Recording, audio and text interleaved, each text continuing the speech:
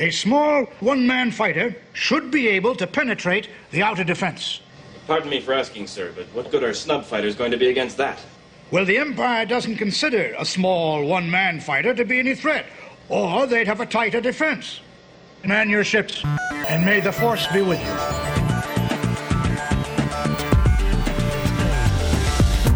Men of low moral fiber. I don't think you should drink that. Hooray! Hello. We can stop now then. It looks bad for you. Consider I was wrong and stupid. Nonsense. It makes me feel great. But it would be nice to be able to stab him in the throat. Can I keep his head for a souvenir? Wow. Okay, we're done here.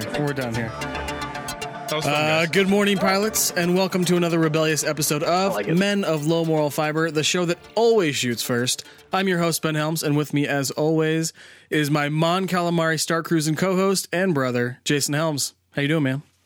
Man, I'm doing pretty good. Speaking of Mon Calamari, I found some great vegan calamari this week, and it's just blowing my mind. I'm going to get you to try some of this. That's it will not a happen. thing. It's That's so not good. A thing. It's so good. Vegan calamari.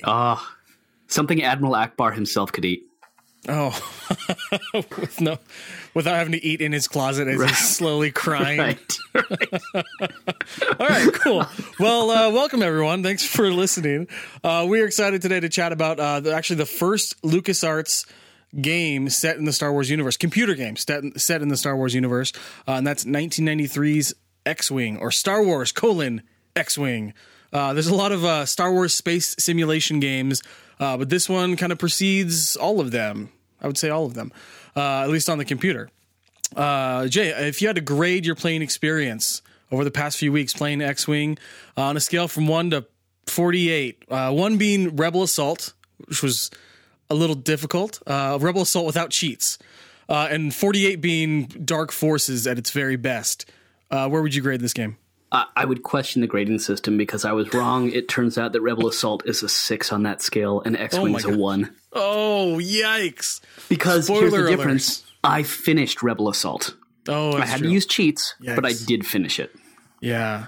Yeah, I mean, with Rebel Assault 2, Dark Forces, I think there's 15 to 16 levels on each one.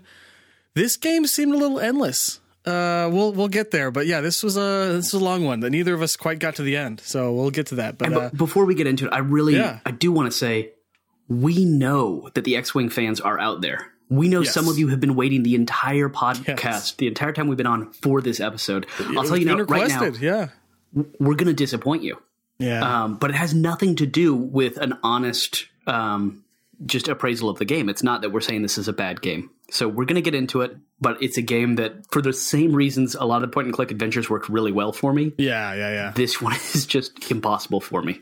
Yeah, we might get into the fact that not every game is built for our schedule. They're like, hey, play it for a couple weeks and then talk about it. This might have missed the mark on that, so that's maybe our fault. But we had to play every game. So, it was a little rough, but we powered through for the love of the pod. So say we all. Anyway, so say we all. On today's show, we're going to dig into the making of X-Wing, kind of how it came to be, then chat about gameplay for a bit, and then we will talk more about gameplay, and then about gameplay, and then some gameplay. And then some gameplay, because there was a lot of it. Don't want to miss that. Then we're going to try out a new segment today called How We Changed the Game. It's a pretty creative title. It's a part of the show where we talk about what we do to change the game. So it's kind of a play on words of changing the game, where we actually mean changing the game. Anyway, then it's of a course reference we'll play to the 2011 Game Changer book about the 2008 election, of course. I'm glad you picked that up. Thank you. It was a pretty deep cut there. Then, of course, we'll play a bone-crunching round of What's the Beer, What's the Song? Then we'll finish things off by talking about next month's game. Okay. And one thing before that, just before we get to the beer and the song and right after the Game Changer reference, Yes. I have something special for Ben that he doesn't know about, a little challenge. So we'll get to that. First challenge, though, before we even get to there, I'm really excited about the song, the 2-minute song you wrote for Game Changer. That music bump is going to be really, really good when you fit it in later. I hope it's overproduced. Yeah, I'm excited for that, and all the time that I have this week to think of the song and write it, record it, and then produce it. Oh, it's totally just going to be Game Change. It might be like literally one chord on guitar. Game Changer. and then we're done. Cut, print. So, that might have been it. That was it. That was it. We wrote it. Cool. All right. So where should we start? All right. Well, let's start with history. You mentioned that this was the first Star Wars game made by LucasArts, and I think that's something that's odd to most people. Oh, sure. Because so far as I can tell, that's true, actually, unless you found something else. The first one made for DOS, so made for PCs. Oh, yes. You're absolutely right. This is for PCs. Yeah. Because they had console rights, and so there was Star Wars and Super Star Wars before this. Empire Strikes Back, all those ones, yeah. And in fact, Rescue on Fractalis, one of their first games, was actually supposed to be a Star Wars game. And the reason that wasn't is the reason that this also was the first one, which is that another company owned the rights to Star Wars games. Our neighbor. Broderbund Software, another Marin County native. Let's bring this podcast to what it's really about. Jason and I in our childhood. So, I mean, okay, so you're biking from LucasArts. Let me just walk you through this, right? Yeah, Lucas Valley Road. Great bike trail that heads right by Broderbund. That's how you cut off the 101. Okay, Novato, we got to skip this. Yeah. So, Killer hill, but once you get over it and you start going down, oh my gosh, let the brakes loose and woo! It's so much fun. You can fly. Which brings me back to X-Wing. Nice. Segue.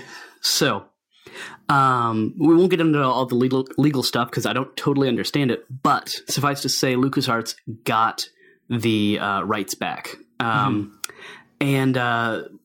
Lawrence Holland, who is the creator of this game, had created Battlefield 1942 and Secret Weapons of the Luftwaffe in the late 80s and early 90s for Lucasfilm Games, soon to become LucasArts. And these were both great flight sims. I remember playing Secret Weapons of the Luftwaffe. Ben, do you remember that game at all? I remember Battle something 1942. Battle Hawks. Battle Hawks 1942. Thank you. Not Battlefield 1942. I remember very briefly. Very difficult, choppy, polygonal gameplay. Yep.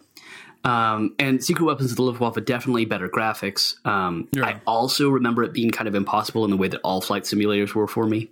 To keep control of that many different buttons and things like that, all the stuff you could do. Yeah. Although I do remember playing the Chuck Yeager flight simulator in the mid-'80s. What? That thing was impossible. That sounds awesome. It was. It really was. That sounds awesome. Apparently you didn't have the right stuff. Great. Yeah. Hey-o. Hey. Okay. So Secret Weapons of the Luftwaffe was just impossible, but really, really fun. You were flying like a stealth bomber, one of those flying wings and all kinds of stuff like that. Were you Nazis? No, I think you got to try out their weapons. I don't remember the storyline, man. I was like 11. Okay.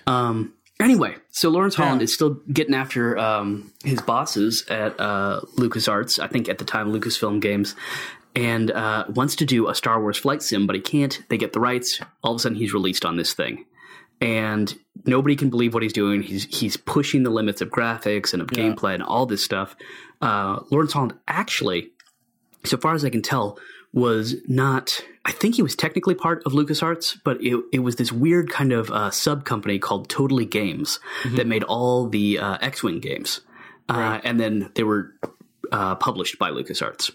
But he was in communication with them. He was working with them and talked about being taken out to dinner by the president of Lucasfilm at the time, which was like the coolest thing in the world. So that was kind of the highlight of his career up to that point. And who wouldn't it be for? It's true. So came out in 1993, like all the best games ever. It's actually, wow, yeah. More than half the games we've covered this year have come out in 1993, huh? So, yeah, not to get too far from it, but I've been racking my brain over the last 2 months about this. If you had to pick a year and just play games from that year for the rest of your life, you couldn't play any other year's games, what year would it be?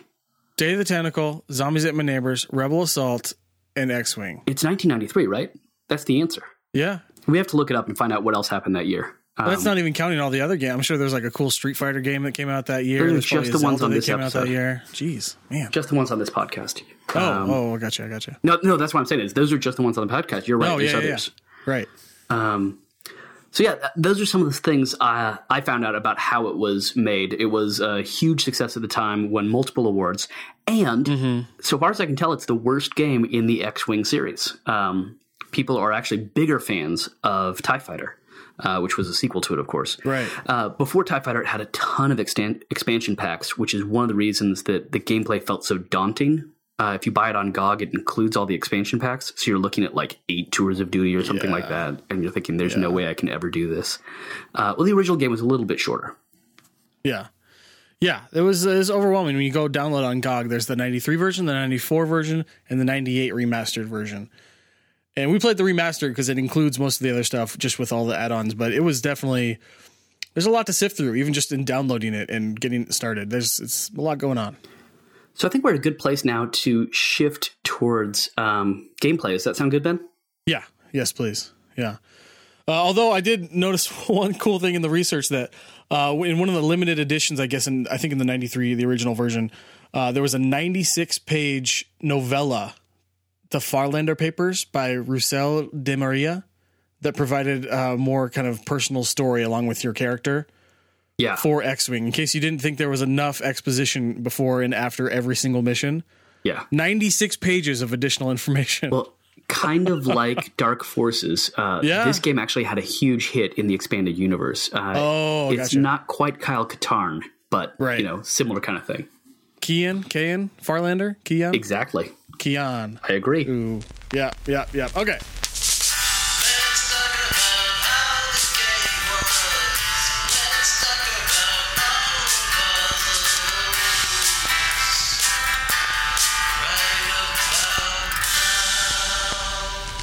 Let's get into the gameplay a little bit.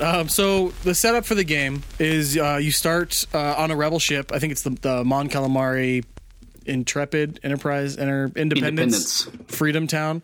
Yep. Where you're talking with Admiral Akbar, and he's like, okay, register your name here, then jump in. You can pick one of 3 play types. Proving ground, which is basically training where you can fly through some gates and kind of learn the controls. The second one is historical simulator, where basically you can play some cool levels that aren't a part of the main story. And then the main story is called Tour of Duty, which is where you can progress through the 3 kind of main parts of the game. So in Tour of Duty, the main part of the game, you get briefed sometimes by Admiral Akbar, different admirals and generals, before they tell you what's going on in the mission, what you need to do. Then you get in your X-Wing, your A-Wing, your B-Wing, your Y-Wing, whatever you get in for that level, and you jump into space, and the whole game, other than the menus, takes place in space. There's no like random third-person, first-person shooter, 3/4 overhead, like 100% in space, which is kind of cool. In a sense, doesn't everything happen in space? Go on. Whoa, bro. Whoa. That's good. So I think the first thing I was struck with was this game has photon torpedo. Was lasers. This game has after being struck by those lasers, the second thing I realized was this game has a lot of controls. A lot of controls. Took me a while to find the manual that had a 2-page, like hundreds of different controls.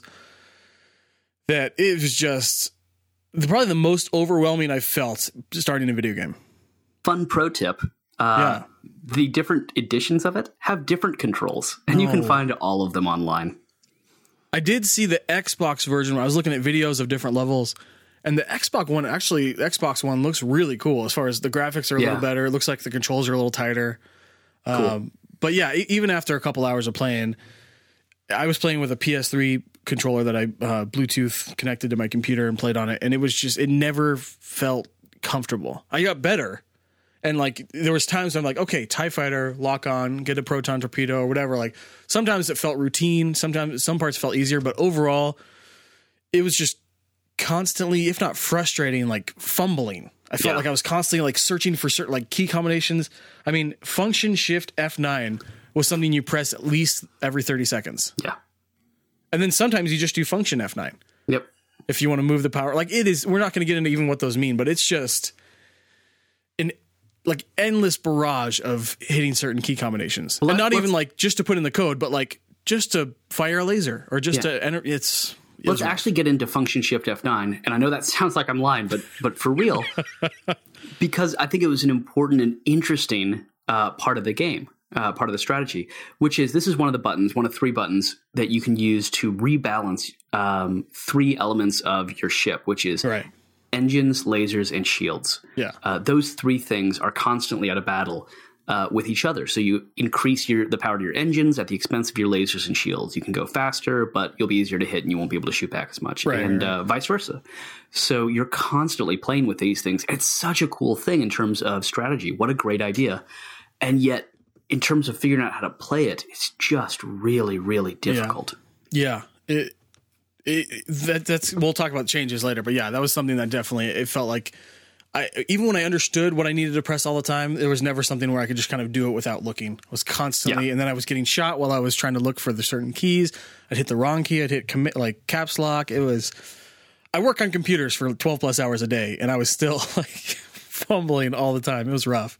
One of my constant complaints whenever I was playing a flight simulator was this feeling of, man, this would be a lot easier if I was actually in the cockpit and had the buttons laid out in the right way. And I don't think when you're playing a simulator, you should think, wow, this would be easier if I was doing the real thing. Right. That's true. Yeah. So it just felt like I was constantly losing my lasers because you run out of lasers, which is the first game ever, I think, that you run out of lasers. Yeah. They replenish. If you're putting the power to them, but slowly, and then you're moving your power between them and your engines. If you're trying to actually be in a dogfight and you actually want to win it, then you need to take your. It was just, on top of that, let's say you had unlimited lasers, unlimited shields, maybe not unlimited shields, but better shields that regenerated faster. Even with that, and not constantly having to be on the keyboard, the game was tough. And maybe the toughest part was I felt like you were a couple days ahead of me in most of this, and so I felt like I was constantly being like, Jason, what do I do? I've died 4 times on this level. I spent the past hour and a half getting 15 minutes into the level and dying. And then my advice and having was great. No clarification for why. So what am I supposed to do? And then my advice was great because I would tell you to do something. You're like, yes, that's what I'm trying to do. And I was like, yes, I agree. It is. You do know what you're trying to do. You're trying to do the right thing. It's impossible. Yeah. And that's something I'm learning because I've played more video games this year than I have in probably the past 20 years, is that games are bad when, not bad, that's a generalization, but it's not good when in a game you do the same thing over and over and over and over, and the 7th time it works by not changing your strategy. Right. There should be an aha moment where you're like, oh, I need to aim for this monster's eye. And once you figure that out, you do it right and you go. Not 8 times of doing the same thing and eventually it works. That's what it felt like to me, where it's like, I guess I'll just keep doing the same thing I've been doing for the past hour, and eventually it'll just work. That's one of the things I've actually seen about TIE Fighters. One of the things that makes it better is that in TIE Fighter, you actually plan the strategy a little bit more. You have more to do with that kind of before the mission. Again, I haven't played it yet, or haven't played it in 20 years. Right. But because of that, at the end of the day, when you lose 28 minutes into a 30-minute level, you have no one to blame but yourself. Right. So you got to re-strategize. You got to figure it out again. That sounds more like RPG or board game kind of strategy stuff, which is pretty rare in video games. So that's kind of cool, especially in the flight sim. But cool. True. Yeah. So I was thinking, this game compared to other games, I recently played a lot of Star Wars games that are flight simulators or space simulators. Rogue Squadron, Shadows of the Empire, but on N64. Rebel Assault we played a couple months ago on PC. And X-Wing by far is simultaneously the least intuitive, but also the most involved. Yeah. So it does at times seem like in those other games, I'm like, hold down A and then trigger whenever you want to fire. And that's kind of the only controls you need to do. So I understand this game is for people that when they play those other games that have 2 buttons, you're like, I know there's more that goes into flying and I want to hit those buttons. So let's play that game. And this is definitely the one for you that there's almost game. Unlimited buttons. Absolutely. Yeah. So enough of us whining about it, because I think we could do that for a while. That's true. We have already for a couple weeks. It was a traumatic experience. Yeah, let's leave it at that. We both played Tour 1. Before that, we fooled around with the training missions a little bit, but then just jumped into Tour 1. Right. How far did I thought you were saying 2 or 1. Yeah, we played 2 no, or 1. We definitely both played 1. I don't know why you're playing 2. 2 or 1. We've definitely both played 1. 1 or 2. 2 or 1. 2 or 1. Right. Not a 3-er. Maybe a 3.5-er. A 2-er. So let's put our cards on the table. Let's be honest. And now that we've just bashed on X-Wing, let's bash on ourselves. Don't do this to me. What level did you beat? Not get to, but beat. Okay, so I'm trying to think of the game I spent the most time on. Probably Secret of Monkey Island, and I think it was 12 or 13 hours. Yep. I'm getting defensive because I don't want to say I didn't spend a lot of time on this, because I spent just as much time on this game as I would an average game. And I didn't beat level 4. Yep. Well, let me give you some good news, Ben. First off, let me brag. I finished the 5th level. Boom. Wow. But a little bit about level 4. Mission 4 is so tough that it became the Star Wars expanded universe of the Kobayashi Maru. Now, okay, Ben, do you know what the Kobayashi Maru is? Is the Kobayashi Maru the thing in Kill Bill where she like hits him like 4 or 7 times in the chest and he like takes 3 steps and dies? Basically, but Star Trek and not. Oh, right. It's a different thing. Dang it. All the Star Trek people are going to be pissed at me. They always are. Oh, I'm so glad there's no Star Trek games in the Lucasfilm universe. Also, that'd be weird. Oh, dude. Star Wars versus Star Trek versus Capcom? Come on. You'd play that. You'd just be Spock all the time. Spock and E Honda. How could you beat it? So, Spock and E Honda. How could you beat it? All you need. So the Kobayashi Maru is a test in Starfleet Academy. And it's an impossible test. You have to save... It's the Wonderlicht.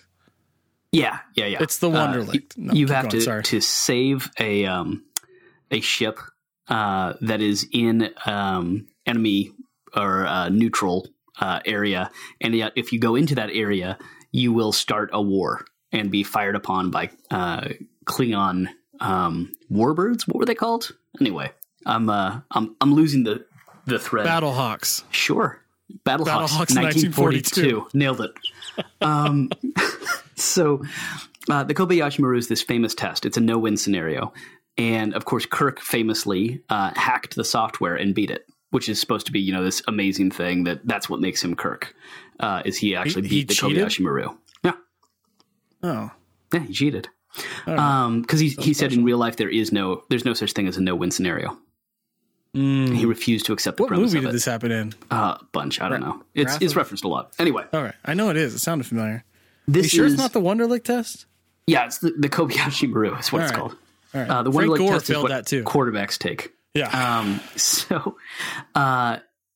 In the Star Wars expanded universe novel X-Wing Rogue Squadron, there's a train mission that's based on this mission. Not only is it based on this mission, but it actually calls out Kean Farlander by name and says, he did this amazing thing that's basically impossible. And it's so impossible, now we use it at Rogue Squadron Academy or whatever the training thing there is called. And you can't graduate until you get through this thing. That's cool. And it's basically because it was so tough. If you want to look into that, it's called the redemption scenario, where you've got to protect a bunch of ships that have wounded people on them from some TIE bombers and fighters. And, of course, you have to kill the bombers first because you realize the TIE fighters can't do anything to the ships. It's the bombers that are your real trouble. See, I like the idea of Star Wars stealing from Star Trek rather than the other way around. And I know they borrow from each other a lot, and JJ did the past couple Star Trek movies, which were basically prequels to Star Wars in style. Yeah. But I love the Star Wars universe so much more than the Star Trek universe. But I love the Star Trek themes and commentaries and just like the meaning behind the stories are much deeper and more meaningful than anything Star Wars has ever done.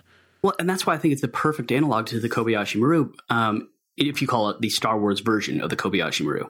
Yeah. And what I'm thinking there is how many Trek fans are yelling at their podcast machine right now? Yes, podcast machine. Sorry, Corey. There's one. Yeah. Because it's like, no. The Kobayashi Maru is like this philosophical thing. It's an ethical question. It's complex. It's all this. You're just talking about something that's hard. That's it. That's Yours true. is just difficult. But like really hard. But that's the difference between Star Trek and Star Wars also. Right. That's true. Star Trek is going to get you into these weird ethical things to think about and really ponder, and it's based in a much more realistic universe. But in Star Wars, it's going to be something really, really difficult. But then you get through it because, the Force. Like metachlorians and stuff. They're on, like, sometimes they're on the scale, sometimes they're off the scale. Anakin is Jesus. It's cool. Right. Until he's not. And then Luke can be. Yeah. Like in the Bible, when Jesus is Jesus, and then he passes his Jesusness off to someone else later on. I think you're thinking of the Da Vinci Code. My bad. Good times. All right. Okay. Now we've ragged on ourselves enough and said that this game was impossible, and I bragged about getting to the 5th level, which I was hoping that wouldn't come up. Don't worry, listeners. That's nowhere near the end. That's not an accomplishment. No. I would love it. Maybe someday we'll buy some actual like joysticks with like 60 buttons on them. We'll program it. We'll come back to this game and be like, oh my gosh, this game is actually amazing. We were just terrible at it. We were doing it the wrong way. I hope someone writes in and tells us that. And they're like, no, this is the right way to play it, and we did it wrong, or what? I don't know. But there's a lot of potential, a lot of thought went into this game. It was a gorgeous game for 93. Yeah. I thought it was beautiful. But it's just not, it was hard. So I think we've complained a lot. I think we should probably get into maybe a couple suggestions we have for LucasArts, maybe a few things we might change. Some constructive criticism. Yeah, here we go. Game changer. All right, so now we're going to get into a few things that we talked about a lot that we might want to change about the game. That whether they're going to do a remastered version someday, or just this is the game we play in our minds after we throw the controller across the room. We're like, I've had enough. Yep. 5 hours of this game. I'm done with this single mission that I finished. So we each pick 3 things. Jason, why don't you start with your third? We'll count down. All right. First off, or third off. Nice. Clearer mission guidelines. Oh, okay. Yep. I just hardly had any idea what they were asking me to do. I knew I was supposed to protect someone.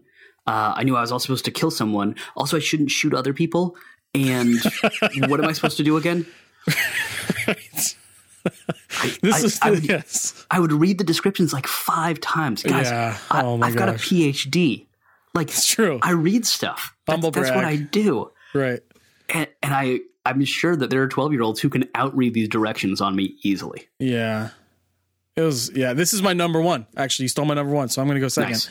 But number one for me was more guidance. It seemed like the most frustrating thing about it. I could deal with the slow controls. The fact that it was made 23 years ago is fine. That's what we're used to doing this show. But it was the lack of clarity and communication that I was constantly struggling with. And Akbar wasn't giving me anything. I read those things 2 or 3 times, and then I die 4 more times, and I read them again 2 or 3 times. But like, I think a big one would be in-game too. Because there's one thing, the mission was unclear. I think I was hoping that I was missing stuff in the briefing. Yeah.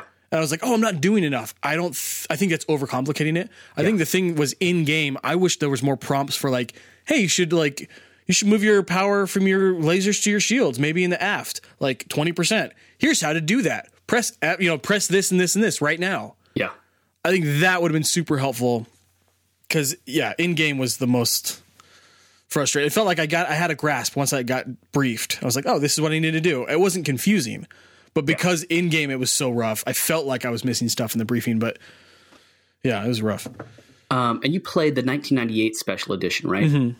I think I played the 94 and 95 CD edition. Okay. Which was, and the only reason I think that I played that and not the one you played is because I actually could get my wingmen to do things. And I found out that one of the differences is that in the special edition, they removed that. Yeah, they wouldn't listen to me at all. Yeah.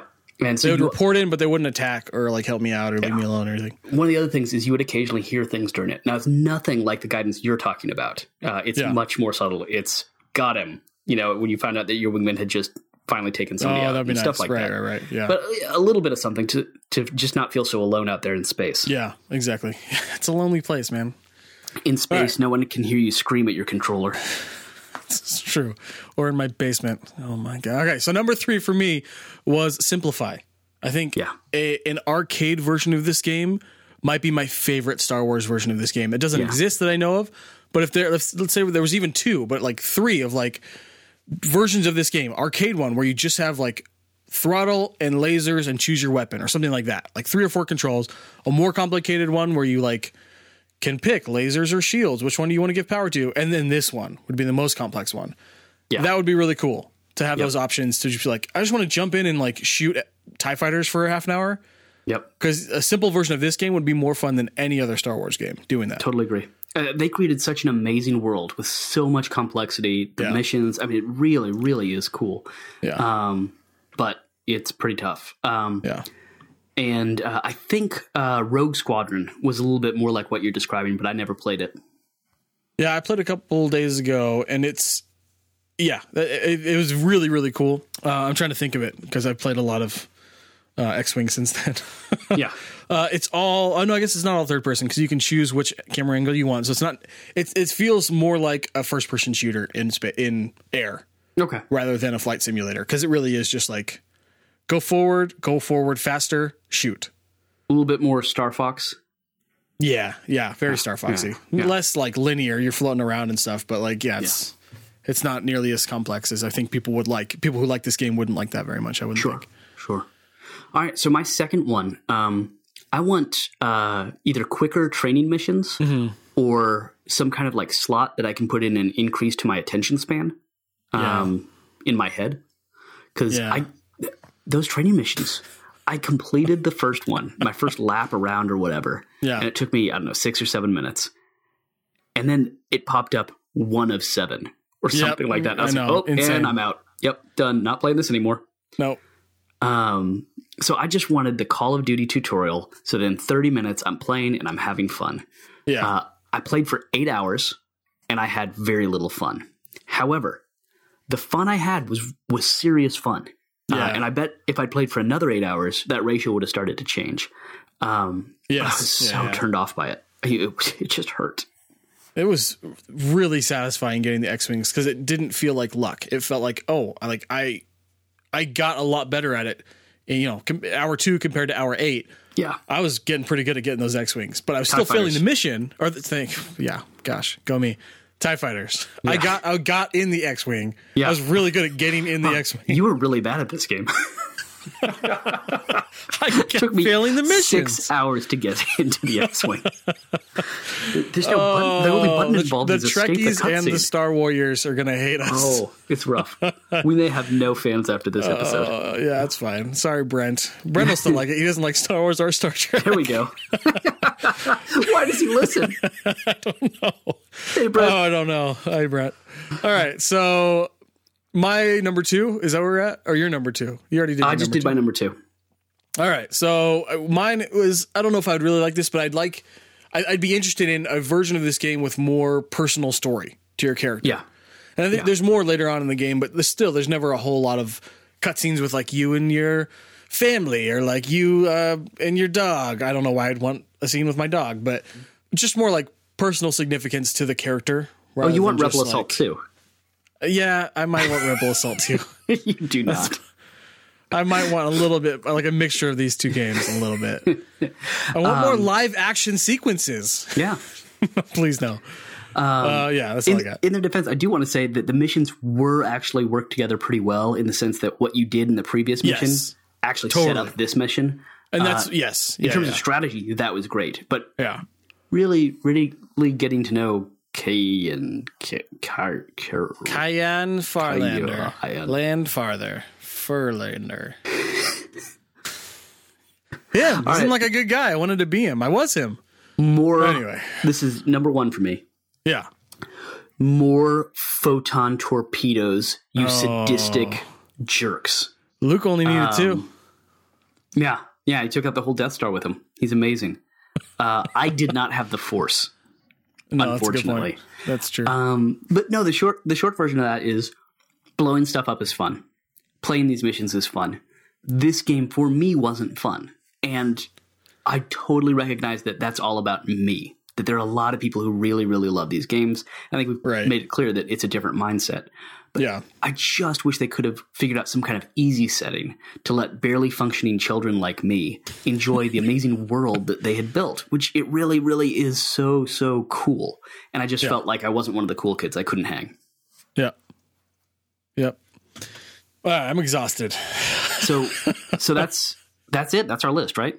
Oh, that's our list, man. All right. I know you're exhausted. I got something hard for you. Oh, no. Ready yourself. Steel yourself for battle. Okay. I've got a challenge for you, and it's really a challenge for both of us. Before we can stop doing this podcast, before Men of Low Moral Fiber ends, because it does have an expiration date. Yep. There are only so many LucasArts games out there. 32, I think, is the last count I had. We need to beat TIE Fighter. TIE Fighter. Beat it. And you don't mean what I mean when you say TIE Fighter. You mean X-Wing? No, I mean TIE Fighter. I mean the sequel. Oh, you're actually saying it right. Okay. Yeah. Because I read a lot of articles that talked about how much better TIE Fighter was than X-Wing. how it fixed a lot of the problems. And nice. It also wasn't even problems, but just improved on things that X-Wing was already doing and then did them better. It sounds really cool. I'd love to do that. But I also realize it may take us a couple years to do that, and I'm okay with that. Well, we both have it. We bought it on GOG on the Star Wars sale a couple months ago, so we both have it. Yep.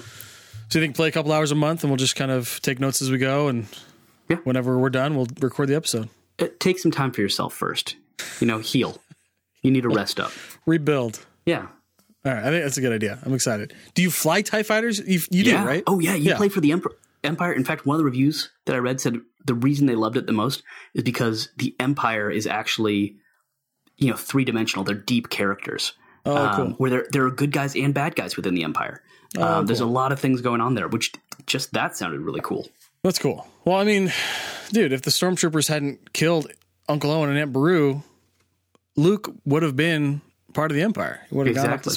He wanted to join with Dak or Wack or whatever his name. Wedge? No, Dak I don't Prescott. know what his name was. Dak Prescott and him wanted to join the Empire. Yeah. Anyway, I think it's about that time. It's about that time.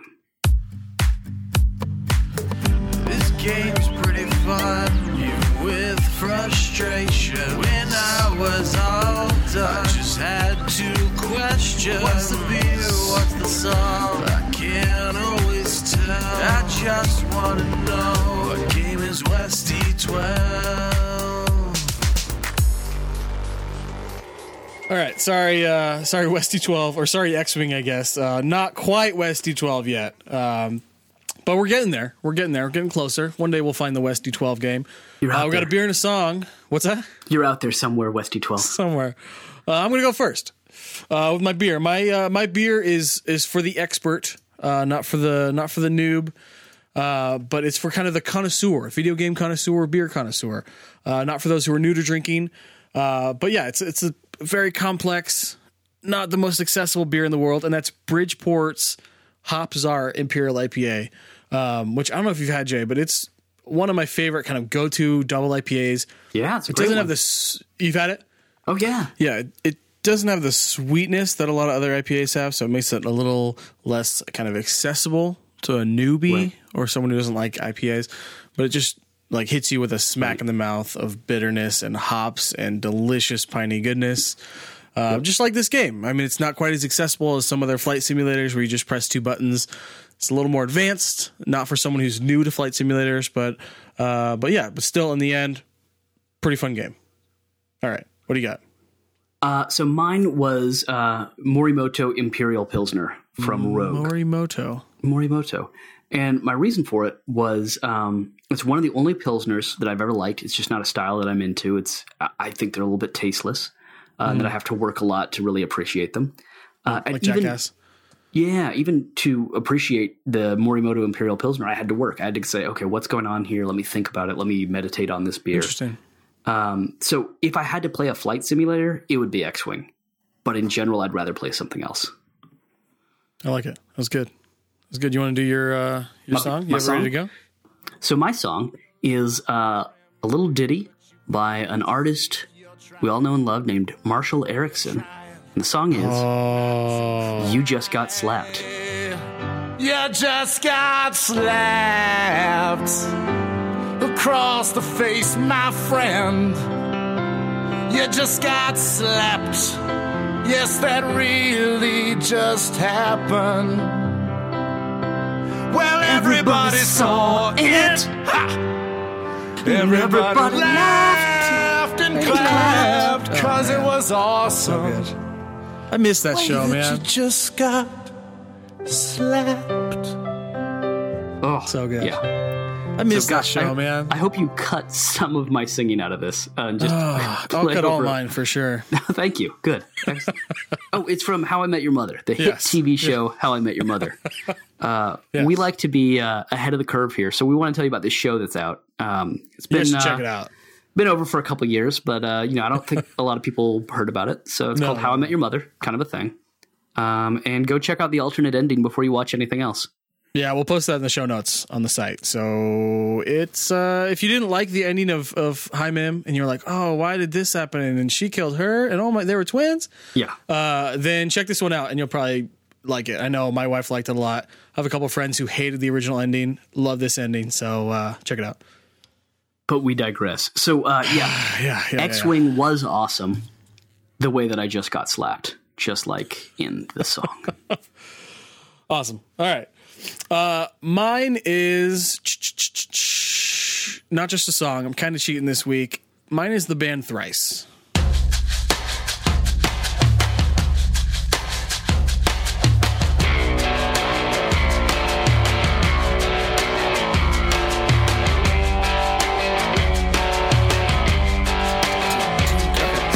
Anyway, you could air drum all these songs all day long, but Thrice, one of my all-time favorite bands since, I don't know, like 10th grade. Still, every time they come to the West Coast, I got to see them on tour, get every album, know all the lyrics to all the songs, that kind of favorite band.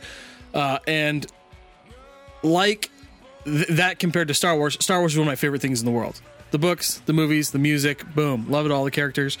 But this game specifically, like Thrice can be pretty complex. Thrice has a lot of time signature things, can be really heavy, can do some screaming stuff that isn't always the most enjoyable, aesthetic, or relaxing thing to do. But at the same time, what's that? Inaccessible. A little bit, yeah, it can be. But at the same time, the more you listen to it or the more you play the game, the more or the easier it gets, the more accessible it becomes. And the more you can enjoy the depth of the lyrics, the depth of the gameplay, and just the beauty of all of it.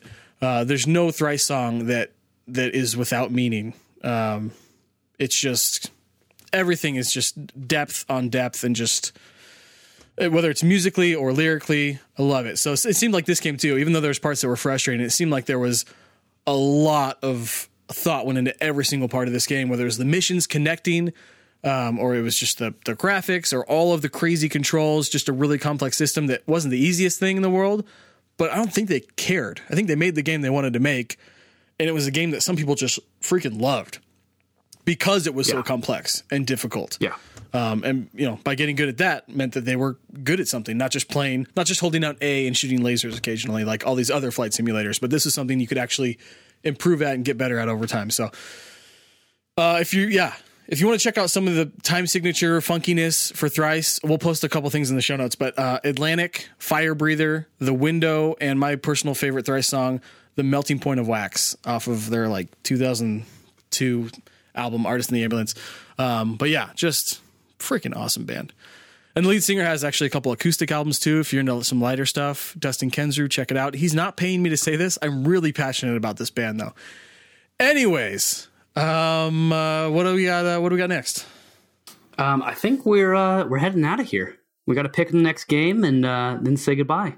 Yeah, we are excited. Next month, we're inviting my now cousin, my wife's cousin, but now my cousin, Richard Nile, on the show, who might be one of the only people in the world I know that likes Star Wars and Indiana Jones more than I do. Which we might tie on, but he definitely beats me in a few nerdy areas, and this might be one of them. So, but we will be playing Indiana Jones and the Fate of Atlantis. I am so excited about that. I haven't played that since it came out, which is 91, 92? I just looked it up. I was afraid it would come out in 93 also. 92. There you go. But you played this back in the day? Oh, yeah, absolutely. I thought it was pretty great, and I was so disappointed because for years there was a rumor in my school, because we were all super nerds, that the next Indiana Jones movie, there'd be an Indiana Jones movie coming out in the mid to late 90s, and it would be Indiana Jones and the Fate of Atlantis. That was the setup. Oh, that's right. Oh, man, I'm excited.